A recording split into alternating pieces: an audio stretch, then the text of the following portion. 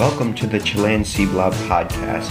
In each episode, I'll share a previously published short fiction written by me, Theodore Carter. The stories will slither in and out of genre distinctions, but will consistently stay weird. Now, let's get started with today's story.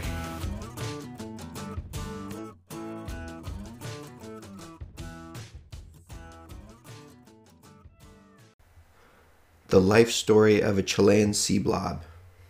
The Chilean marine biologist stood on the beach, her black hair swirling in the wind as she spoke into the correspondent's microphone. Milt watched her on his TV screen from his worn recliner. Over the biologist's muffled Spanish, the English translator said, "It very well could be a new species, a giant squid, or perhaps just a rotting piece of whale carcass. It's too early to tell." A French scientist with a fully funded laboratory had volunteered to run DNA tests. Milt took the bowl of peanuts from his lap and placed it on the side table.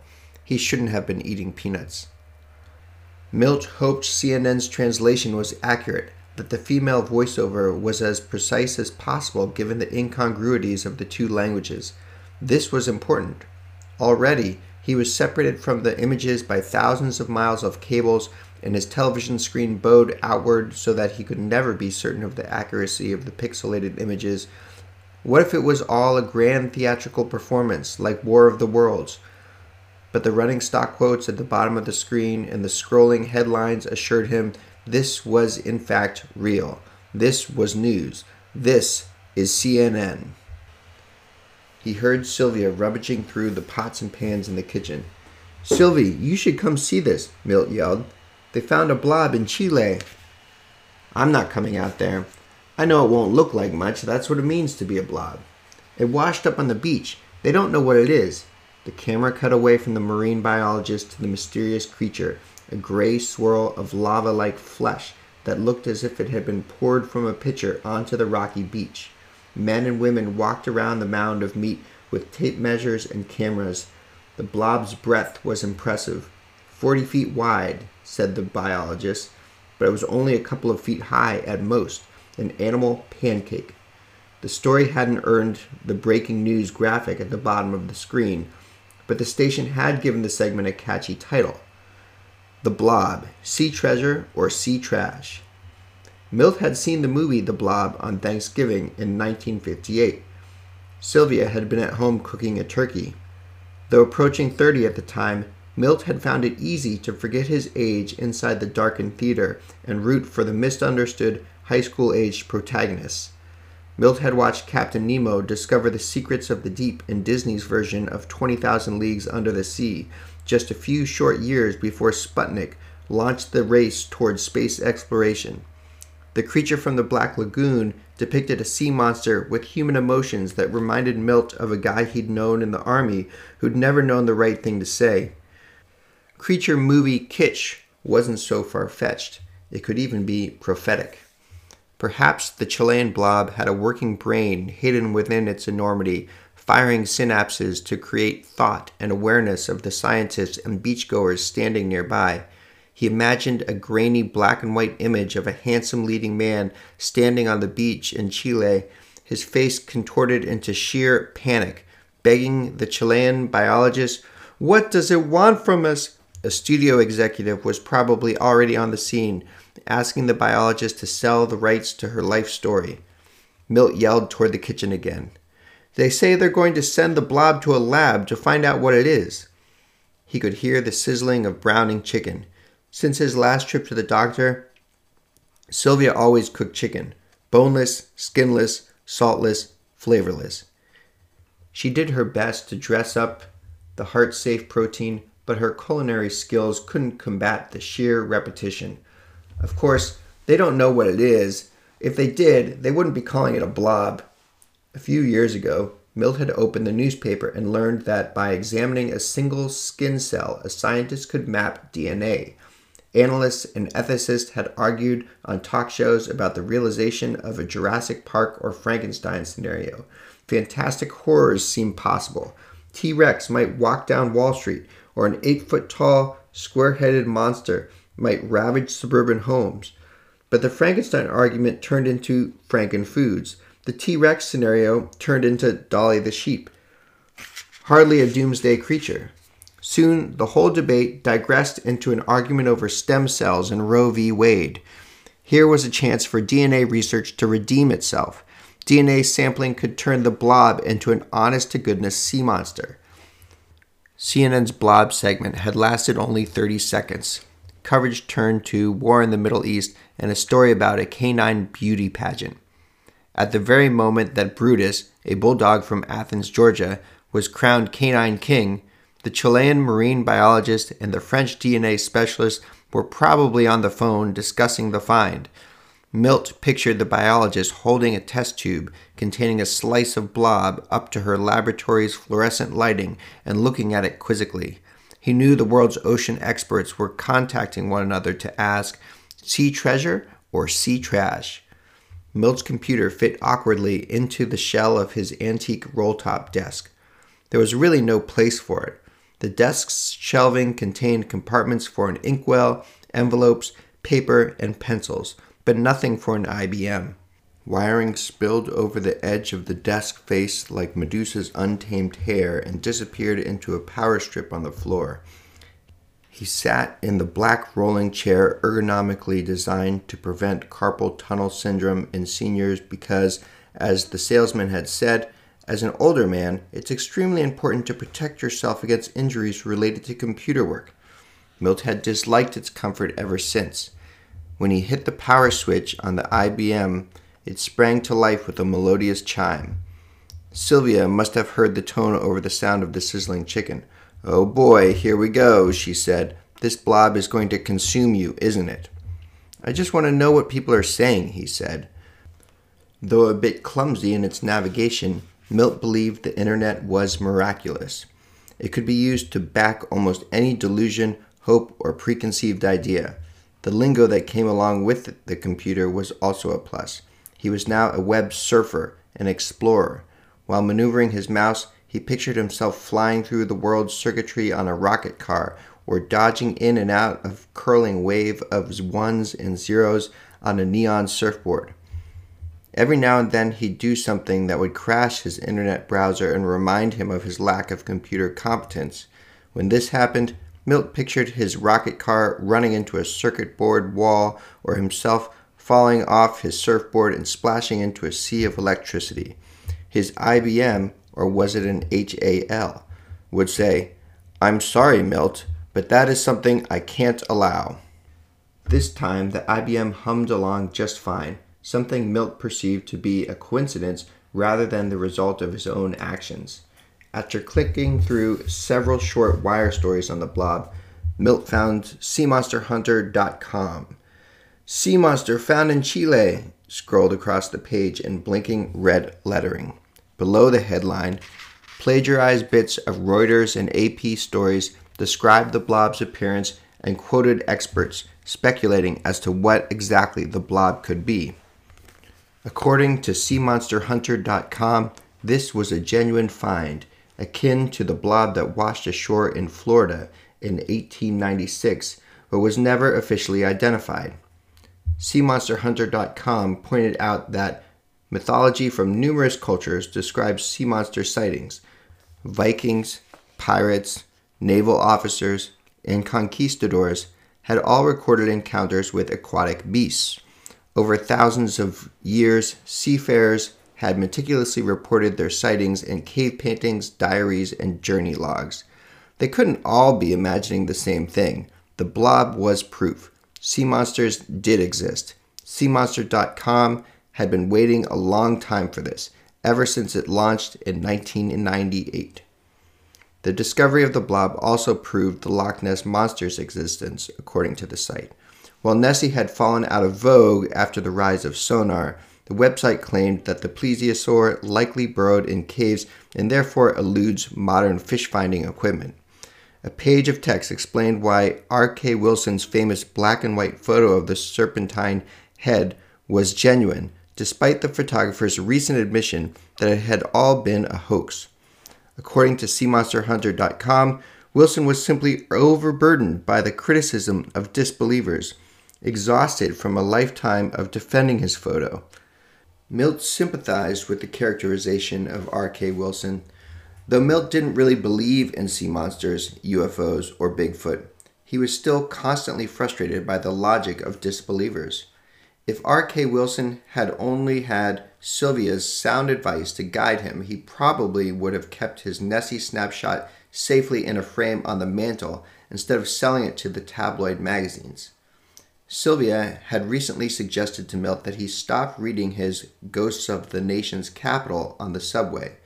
Milt, the thing is that people look at you like you're a crazy old man, like they expect you to start talking to yourself or scream at the handrail, she'd said. With that mess of white hair and your befuddled look, people don't know what to think. Sylvia had spent decades as a researcher for a downtown public relations firm and knew quite a bit about perception. She gently suggested that Milt get his fill of ghosts from Henry James or Shakespeare while on the subway. Sylvia would have given R.K. Wilson some lessons in artful discretion. He would have been better off. Milt could smell the chicken breast cooking in lemon juice. With an easy swivel of his ergonomic chair, he looked toward the kitchen doorway and saw Sylvia's shadow on the linoleum. He heard her remove the dishes and slam shut the cabinet door, then rustle through the silverware drawer. She emerged from the doorway and began laying down their place settings, her slender hands moving with quick deliberateness, even athleticism.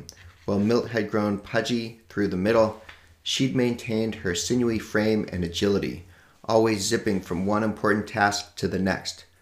No more weekend tennis or morning runs, but she still moved in the same way. Milt wondered when exactly her curly hair had turned from blonde to stark white, when lines in her cheeks began to accompany her familiar smile. Before Milt could finish taking her in, she'd vanished again into the kitchen. So what are they saying about this blob? Is it going to come and get us like in the movies? Should we board up the windows and hide in the cellar? Sylvia had a habit of starting conversations after leaving the room. Not quite sure yet. The scientists are saying it may be some sort of new species, maybe a giant octopus. Did I tell you that? They really think it's a new species? I thought we already had everything neatly categorized and filed away in the Smithsonian. She was teasing him. For 35 years, Milt had worked as a curator, categorizing rare items for the Smithsonian Institution. He'd organized national treasures ranging from Abe Lincoln's embarrassing love letters to Jimi Hendrix's dry cleaning receipts, artifacts so bizarre that they were not only hard to catalog, but hard to believe. Well, they said it could be just a decaying whale carcass or whatnot, but the scientist, she thinks it's an octopus. Remember a couple of months ago when that Alaskan truck driver spotted the giant bird? Yeah, 14-foot wingspan, pterodactyl size. Well, you thought it was some sort of aviary monster, that it would irrevocably alter the animal kingdom. Remember? You thought it was a holdout from the Jurassic period, but a few days later they decided it was probably just a sea eagle. Ah, yes, but they never saw it again, thank goodness. The truck driver may have been right. He may have spotted something completely new. It could still be out there, nesting on a distant mountaintop, eating small children, or preparing to battle Godzilla. He heard a snicker from the kitchen, and then Sylvia emerged with a frying pan and a spatula. She walked over to the table and slid a chicken breast onto each plate. For a second, Milt could have sworn her hair was blonde again, that it was 30 years ago, and Sylvia was young and beautiful, that their kitchen was an H.G. Wells time machine. But then she reached into her pocket and took out his heart pills and placed them on his dinner plate, and he felt impossibly old. Well, I'd bet it was just a sea eagle. I suspect you think as much, but you're just too darn stubborn to admit it, she said. Sylvia retreated to the kitchen with her frying pan and emerged again to distribute unsalted, unbuttered broccoli and healthful brown rice. Hippie rice, Milt called it, between their plates. Milt walked over to the dinner table, took his seat, and looked down at his heart pills. The Alaskans should make a myth of that sea eagle. Look at the creature economies in the Loch Ness area and in Roswell, New Mexico. Nessie's Breakfast Nook, Monster Mash Nightclub, Alien Cafe, Martian Martial Arts Center. You should get your old PR company on this. Yes, radio spots saying, "Buy a pterodactyl timeshare in Alaska and bring your binoculars," Sylvia said. They'd been to both Roswell and Loch Ness, not as admitted destinations, but because, while on a trip to the Grand Canyon in 1982, Mill thought they might as well make the 4-hour drive to Roswell. Beside the military base's ominous barbed wire fence, the only other noteworthy stop in Roswell was a small museum filled with crude sketches of aliens drawn by museum staff. Years later, while traveling through Europe, Milt had spent hours figuring out how they could make a quick jump over to Scotland. It had been more than a decade ago, but Sylvia still teased him, usually while they were on their way to a haunted locale. As long as we're in the eastern United States. Still, she had made a sport of it too, buying the worst merchandise she could find at each stop. Her prize discovery had been a compact purchased in Roswell that read, "Government Cover-Up," across the lid. Sylvia came to the table. "Well, I hope this one turns out for you, this blob. Maybe it really is a new species." "I hope so too," Milt said.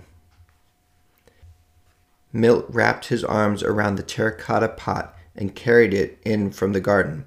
His vision was impaired by the plant's stalk, but the 3 worn wooden steps marked his passing with a familiar groan and told him he was on the right path. Right knee creaking a bit, he bent down and placed the plant deep on the porch up against the backside of the house where it would be safe from the August sun. The pain came on almost like a memory, a recollection of his earlier heart failure. First, he noticed he couldn't quite catch his breath. The realization seemed to set in motion additional symptoms. His chest tightened, and each breath set off a deep, hollow pain. Dizziness took hold, and Milt sat heavy in a deck chair. The familiarity of the pain was somehow comforting. It made him think he could live through it again. He knew he should yell for Sylvia, but he didn't want her there. Even if he did decide to call out, he wasn't sure he could make a sound. Maybe it would simply pass, and he'd never have to tell anyone, just a quiet moment on the back porch that he'd keep to himself, a dirty secret. The pain grew deeper. His chest felt as if stabbed. The muscles in his neck and shoulders twisted into an unforgiving constriction. Milt tried to replace panic with thoughts about the afterlife, the unknown, the infinite possibilities, ghosts, mummies, but all that came to him was the thought of Sylvia walking onto the porch and finding him lifeless in a plastic patio chair. His heart was failing. His body was giving up. It was so ordinary. He was lightheaded, sweating, and saw splotches of black. Looking out over the yard, his favorite fir tree appeared blurred. He'd fainted once before, and it had been so easy to just fade out, to lose consciousness. "Milt, oh my God," Sylvia said. Milt looked up and saw her through a haze. She looked beautifully familiar as she stood in front of him, her face frozen in panic. He wanted to tell her he was fine, that he was just tired. He wanted to tell her he was dying. Instead, he said nothing and let her figure it all out. Sylvia watched as Milt flipped between the only 2 working channels on his hospital room TV, Univision and the Nashville network. She wasn't sure if the hospital's whole system was on the fritz or if he was the only patient restricted to Spanish soap operas and professional wrestling. "You only got in here a couple of hours ago, Milt. Just behave yourself," she said to him. Moments later, Milt yelled at a nurse he saw walking past the doorway. It was the one Sylvia had named Miss Ratchet an hour earlier after observing her large frame and sour disposition. "Can you get this sick old man a ball game on the TV?" he asked. Sylvia realized that in asking Milt to behave, she'd started some sort of game involving the careful prodding of Nurse Ratchet. Sylvia looked at the nurse with a sheepish smile. Ratchet's expression didn't change. Her austere, pulled back black hair looked to have stretched her features into a permanent scowl. "The important thing is you get your rest," Ratchet said to Milt. Milt asked Ratchet for the ball game again an hour later. Sylvia knew it was more of an attempt to rattle Ratchet than a genuine interest in watching the Orioles lose again. Ratchet raised one thinly penciled eyebrow and replied, "Can I get you something to eat?" "How about a bacon cheeseburger, side of fries, and a T-bone steak for dessert?" said Milt. He'd obviously expected Sylvia to be impressed by his pestering, but she didn't feel like playing along. Sometimes Milt's antics grew tiresome. He was like a 5-year-old standing on the edge of the diving board, waving his arms to attract her attention before his next cannonball. The nurse gave him a scolding look, and Sylvia half expected her to wag a finger at Milt. Ratchet returned a few minutes later and placed a spoon and a bowl of Jell-O topped with Cool Whip on the tray over Milt's bed. Milt looked at Sylvia and smiled triumphantly as Ratchet turned, her sensible shoes squeaking on the linoleum, and walked out of the room. Sylvia looked down at her lap, trying hard not to show amusement. "Do you want it? I'm not hungry," he said. "Thanks," she said, taking the Jell-O off the tray. Sylvia hadn't eaten anything since he'd been admitted. Upon his arrival, the doctors had told her that Milt had experienced a mild heart attack. He'd need to stay for a few days under observation. Sylvia wasn't exactly sure what that meant and wondered if they were keeping the more frightening details from her. What did it mean to have 2 heart attacks? Is the damage cumulative?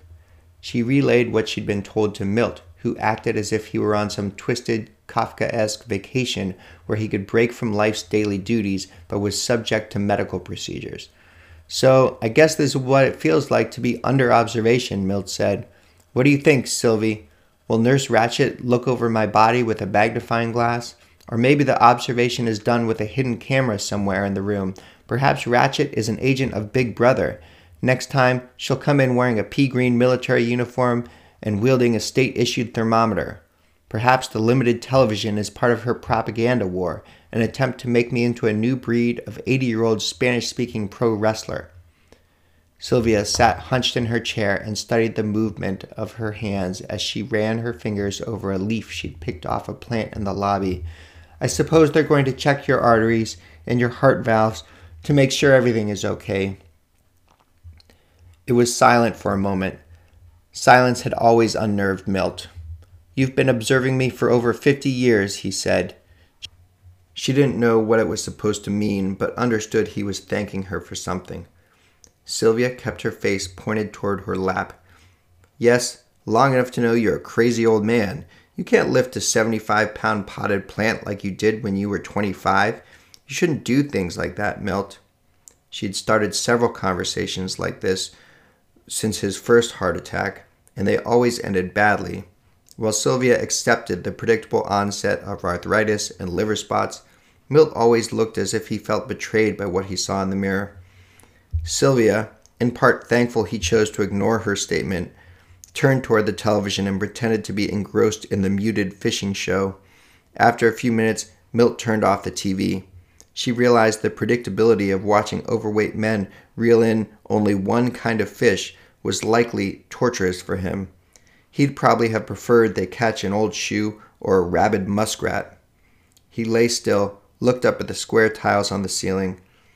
"Hey, Sylvie," he said. "Remember that sea blob from yesterday? Did the lab results come back from France?" "I picked up a paper at the gift shop this morning," Sylvia said. She reached under her chair, pulled out the newspaper, and turned to the back page for the minuscule wire story she'd noticed about Milt's sea blob. Sylvia was about to read the article word for word, but Milt was sitting up expectantly. He clenched the edge of his blanket in 2 balled fists, and his eyes grew wide in anticipation. She couldn't bear to send him back to muted bass fishing or to watch him study the ceiling. What Milt liked more than anything was to drive her into mischievousness. Sylvia tried hard to suppress a smile, but a smirk snuck out anyway, which may have given her away, but it hardly mattered. "It says here that in order to perform accurate tests, the Paris laboratory asked that the entire blob, not just a portion, be transported from Chile to France. The creature was loaded onto a barge using a specially designed crane constructed by a Chilean engineer in just 2 hours. She paused and looked at Milt to see if he'd stop her. He didn't. While making its way around Cape Horn, the ship was hijacked by South Asian pirates. Apparently, when the pirates saw the armed guards on the barge's deck, they assumed the ship was carrying precious metals. After a shootout with the armed guards, the pirates found nothing in the cargo hold but the giant sea blob. They were so upset they took over the entire barge, so the blob never made it to France. A South Asian pirate gang is toting it around the Atlantic. The National Academy of Sciences is furious about the loss of this important specimen and has hired a mercenary naval fleet to meet the pirate-controlled barge for battle off the coast of Brazil. So we should know more later.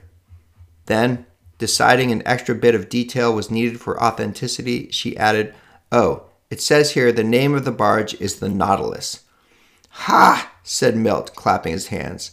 "That's great. A sea monster captured by pirates. We'll have to see how this turns out. See if the NAS can win back that sea blob." Milt's IV bag jiggled on its metal stand. His sudden movement had pulled the slack in the plastic tubes hooked into his arms. Sylvia stood up to make sure nothing had dislodged. "I'm allowed to move, Sylvie. The tubes are stuck in there. Tomorrow, I may go for a jog." Sylvia awoke from a night's sleep in the bedside chair to start Milt's second day of observation. Nurse Ratchet came in soon after to check Milt's vitals and fluids and wrote things on a clipboard. They talked about her for a while after she left, then about how Milt would be better soon. But that was about it. He looked ashamed, tucked into his standardized bedding, machines beeping, nurses scurrying in and out, and talking in sterile language and necessary pleasantries. Milt had been so quiet, Sylvia started to worry that his second heart attack had clogged up a bit of his quirk. Their second day in the hospital was only bearable because every few hours he would ask her for the latest on the sea blob. Sylvia felt relieved at having a duty to perform. She would take the newspaper, now a day old, out from under her chair and give Milt the news. The NAS mercenaries had been victorious after a 6-hour battle during the night. Still, the blob had not been transported to the laboratory because it had started to melt while traveling by truck toward Paris. It was being temporarily stored in a meat locker somewhere in the French countryside. Sylvia knew the conclusion of the Blob saga would have to coincide with Milt's release from the hospital at noon the next day. 2 hours before his release, Sylvia racked her brain for an ending. The Chilean biologist, the heroine of the story, had finally overseen the successful transport of the blob to the Paris laboratory and received the results, which of course showed the blob is indeed a new species. The saga would conclude with Sylvia's next installment. There were papers to sign and things to gather before noon, but that would be the easy part of getting Milt home. With just a half hour to go, Milt acted coy and asked, "So Sylvie, what's the latest on the blob?" Sylvia opened the newspaper and held it in front of her. The scientific community is in awe of the complex DNA coding contained in the mysterious blob. Now officially named Blobus amorphous, said Sylvia. Officials are just beginning to understand the medical potential of this new species. However, they've already found that proteins from Blobus amorphous can be used to extract cholesterol from cheeseburgers, potato chips, and peanuts. Chilean biologist Elsa Acosta will no doubt receive the Nobel Prize for finding what will likely become the miracle cure for heart disease.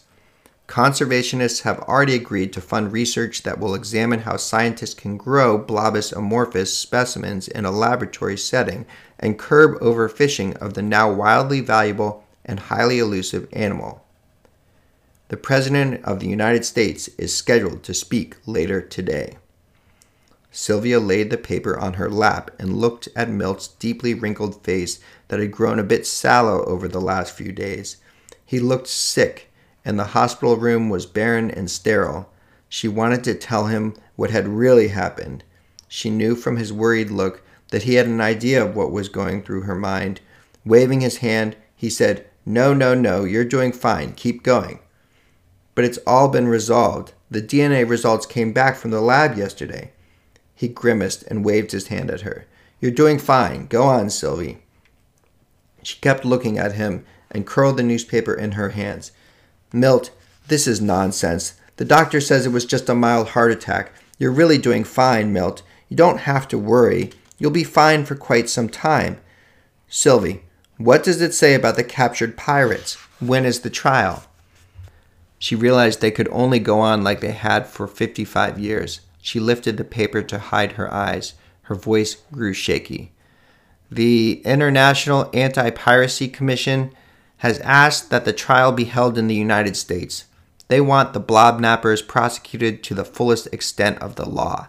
They say there is nothing more serious than endangering the life of a newly discovered sea monster. No one should ever do it. She folded the paper, placed it in her lap, and looked at Milt. Perfect, Sylvie. His eyes were closed and his head tilted back on the pillow as if he were inhaling the fumes of a fine cigar. Still seated, Sylvia leaned forward, reached out, and closed her hand around Milt's little finger.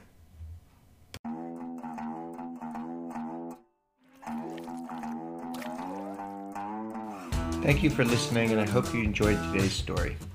If you did, please leave a rating and a review. Also, please tell a friend directly. Personal recommendations help a lot. My main goal with this podcast is to grow an audience for future work, and it'd be great to connect with more odd people who like strange art. I'd love to connect on social media. You can find me on Twitter or Instagram at TheodoreCarter2 or on Facebook with the handle at Chilean Blob. This story and other stories in this podcast are part of my book, The Life Story of a Chilean Sea Blob and Other Matters of Importance. The book is available wherever books are sold online, and you can find links to all of my books on my website, TheodoreCarter.com. You can also find other things there, like videos of me making a giant cement eyeball or turning traffic boxes into robots. Music from this podcast comes from TMI Management, TMIMGMT.com. Thanks again for being here, and I hope you come again.